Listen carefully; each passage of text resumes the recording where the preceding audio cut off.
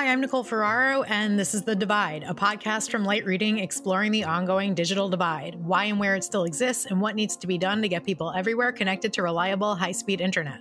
Today, I am joined by Ernesto Falcon, Senior Legislative Counsel at the Electronic Frontier Foundation and a candidate for California's Senate District 7.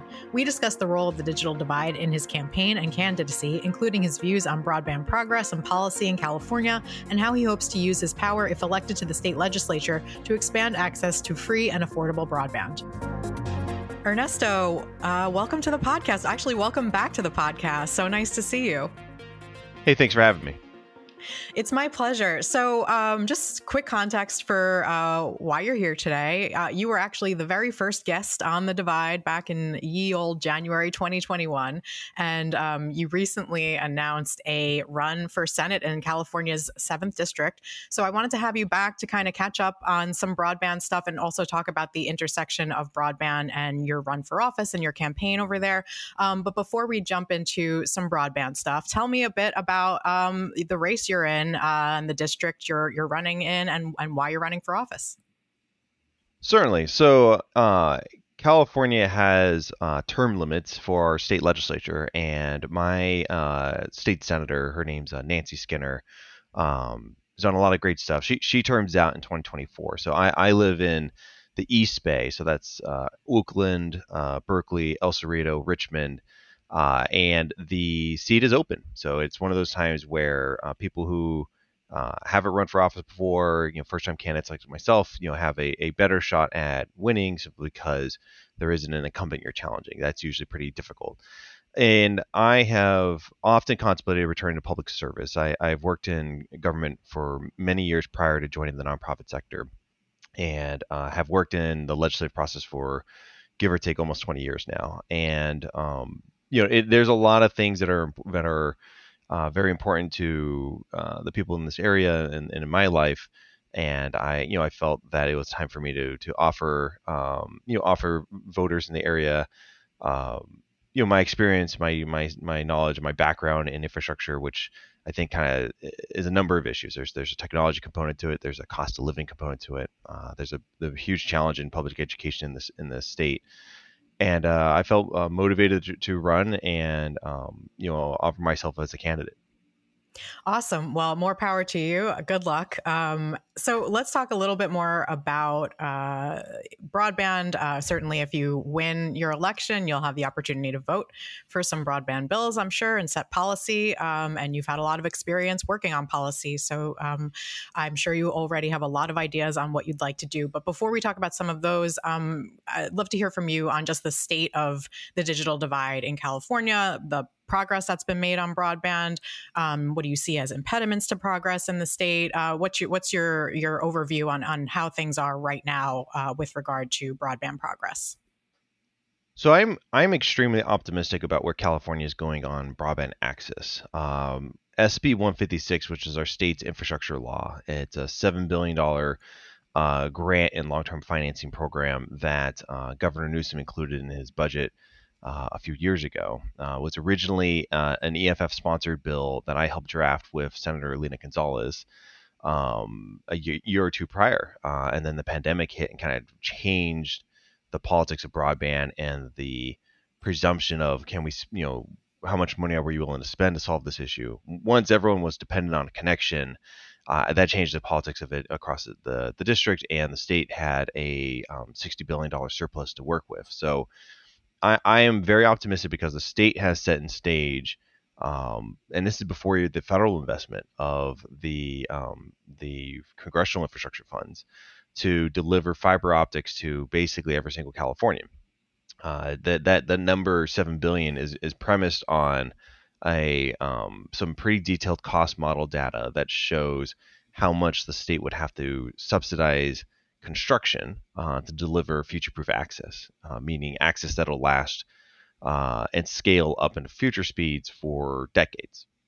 So 5 years from now, I think broadband access in California will look radically different than it looks today, because now this is the year where grants are starting to be made, project applications are coming into the government to begin building fiber in more places, and the the potential that comes from that network is significant. There's a lot of things you can do to leverage it for a lot of public interest benefits that I'm interested in really tackling. Should I make it through the gauntlet of an election? And there's also a lot of equity issues remaining for the state too. So we are, I think, proactively solving the digital divide in the rural areas, as well as the urban poor neighborhoods that are left behind in our major cities. But there are places that you would consider "quote unquote" served, but are still connected with legacy infrastructure, meaning infrastructure built 30 years ago, usually copper wire, DSL, that needs some new policies in place to either transition those old lines that are providing an okay enough broadband connection today, but will be pretty useless in a handful of years, over towards fiber optics. So this is the California Public Utilities Commission digital redlining proceeding and the Federal Communications Commission digital discrimination rulemaking. These are things that are meant to tackle that issue, the kind of the first class, second class deployment of infrastructure, broadband infrastructure in the cities. Okay. And so those things you see as needing to happen, in addition to just the BEAD funds rolling out with the existing rules that they have, with a preference for fiber, in order to get that older technology upgraded in these communities? Yes, I mean, this is primarily low income access issues. So low income Californians have internet access. It's just slower and more expensive, and certainly doesn't keep up with modern needs. We live in a world where, particularly like in the Bay Area, a lot of the workers here are remote workers. People who can, or they have access to those types of jobs and opportunities to access those jobs. But your connection at home kind of dictates how much you can really make use of that kind of work in the tech sector and other places. So, upgrading those lines is different than building infrastructure in places that are quote unquote unserved, areas that lack internet. And these things have to kind of happen concurrently. Otherwise, in the most ironic way, you're going to have huge public investments in rural areas that tend to that will have internet connections that are vastly superior to places like in Oakland and in and even in my own city of El Cerrito. So that makes little to no sense. It is actually quite profitable to serve densely populated cities fully, but we don't really have any rules in place that promote equal access to the infrastructure. Okay. And so when should we expect rules from the Public Utilities Commission? Is that contingent on what the FCC decides? Yes, these are going to be these are interconnected because California began investigating what you call digital redlining a couple years ago, and then the Congress created the federal digital discrimination rule for the FCC, the Federal Communications Commission, to implement. Now, these could come in conflict if the FCC decides to, adopt a lower standard or or a completely different direction simply because of what you call federal supremacy. The federal laws will trump over contradictory state laws. Ideally, both the FCC and the CPC go in the same direction.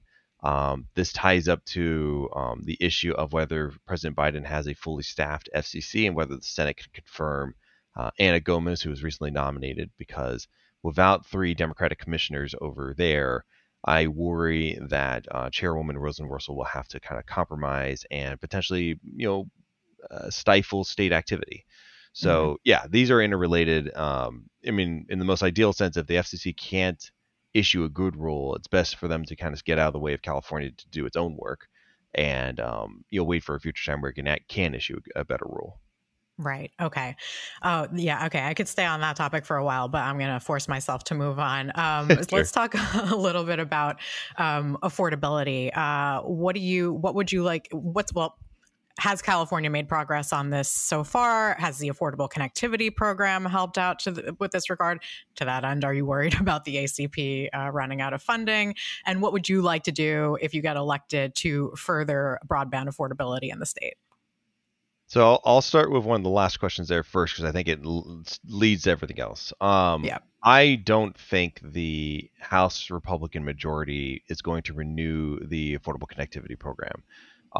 Recent letters from House Republican leaders Senator Ted Cruz from the Senate Commerce Committee, and McMorris Rogers from the House, have indicated they do not see the value of a low-income subsidy program, a program that if it's effectively made internet access free for about 2 million Californians and millions of other of Americans in other states.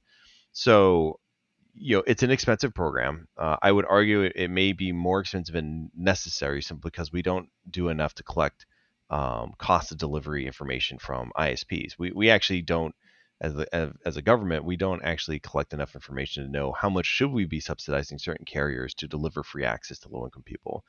And I suspect some refinement and investigation of that would reveal that we can still deliver free access, but at a lower cost.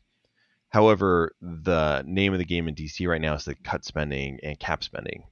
The recent debt deal that came out just a couple of days ago, really indicates that the House majority does not want to increase spending, and is certainly, I think, eager to look for areas they can cut spending without feeling like it would harm too many people in a way that would be politically costly to them. And I think they don't see the value of ACP. So, presuming that, I do think that California will have to decide what to do for the 2 million residents in our state that are dependent on this program, with its own program. California is not afraid to lead when the nation kind of falls behind, and kind of continue down a path of leadership. And I think it's pretty much essential. Internet access is essentially akin to water and electricity for people. So we have to kind of take off the table, cost as a barrier to access. And the ACP did that quite well. So, a California version of ACP, and I think that is one of the first issues in terms of broadband access that the next state legislature would have to tackle, and I would love to be a part of that because, in my I already have the local ISPs as endorsers for my candidacy. I work with a lot of small ISPs on various issues, so I understand exactly what would work with them to continue to deliver free access. And we'd have to work even with the large carriers too. I mean, it's just a matter of some of them are the only access point for low-income people in low-income neighborhoods. And I think they are vested in a continuation of a state equivalent if the federal program expires. Now, as I mentioned earlier, one of, I think, the big challenges California faces in education is the fact that we made a big mistake of keeping our schools closed longer than the rest of the country, and that has had some pretty major negatives for proficiency in reading and math, particularly for low-income kids, particularly Black and brown families. The wealthy parents in the state, basically hired private tutors during the pandemic when the schools were closed, and so they kept their kids caught up. And I think the state has to figure out how to improve delivery of government services to essentially replicate free tutoring, because there needs to be some really highly concentrated delivery of educational services to help children catch up on where they should be on reading and where they're in math. Because if we don't, most studies show in 4 to 5 years their future trajectory of success is really harmed.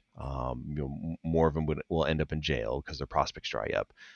They'll earn close to $100,000 less in the entirety of their lifetime as a result of being behind on educational attainment.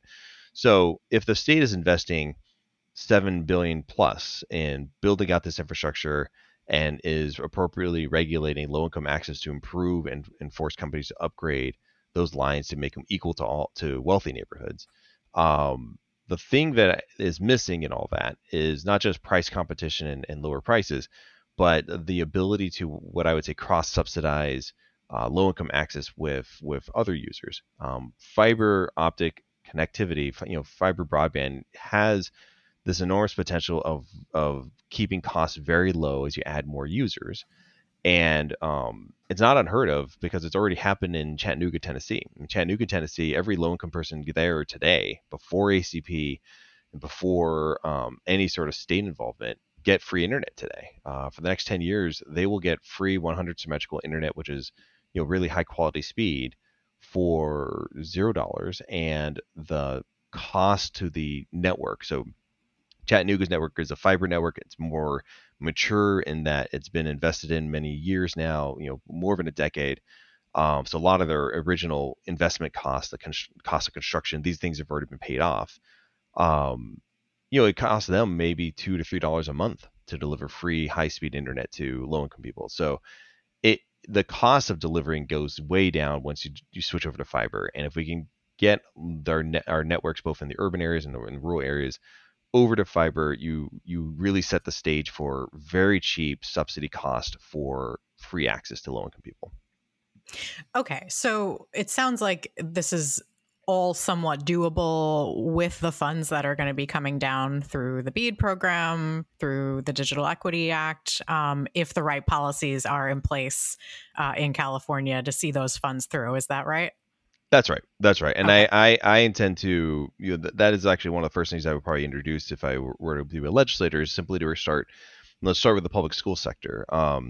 If you're a low income kid, you get a free internet connection at home, and on top of that, there's also the component of, we used to give free computers out to people during the pandemic.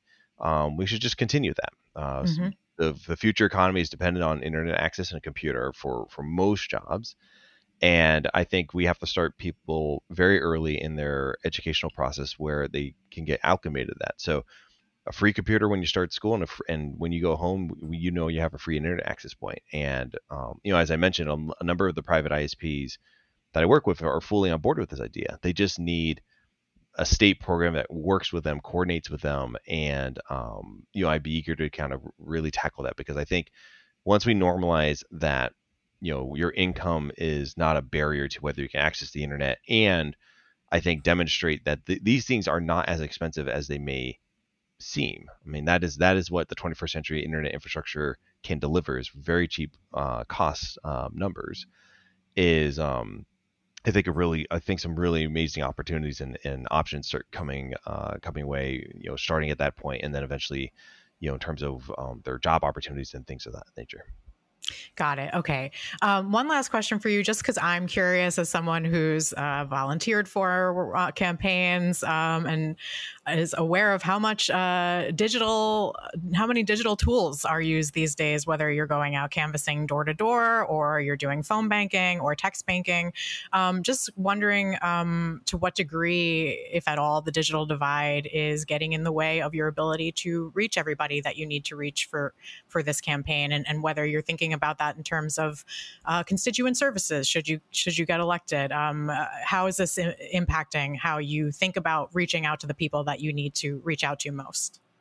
So I think for the East Bay, the digital divide really is a cost barrier. I think the fact that when ACP expires, because that's my presumption. We all hope it doesn't, but I think the politics of where DC is at really sets in stone that in this election year it will expire. That will mean a lot of people who I try to connect to and reach out to and meet over various social media platforms and other means of online communication, they will be harder to reach, is what it boils down to. And this is a district that is, like every district in California, is very large. So it's very hard for someone running for office or someone in elected office to be able to communicate with constituents or future voters if they don't have an easy means of being online. So, this is a big reason why, I've framed the issue both in my current work at the Electronic Frontier Foundation and in the political sense, that not having a robust connection to the internet is effectively being relegated to second-class citizenship. The economy, healthcare, education, everything rides over the connection now.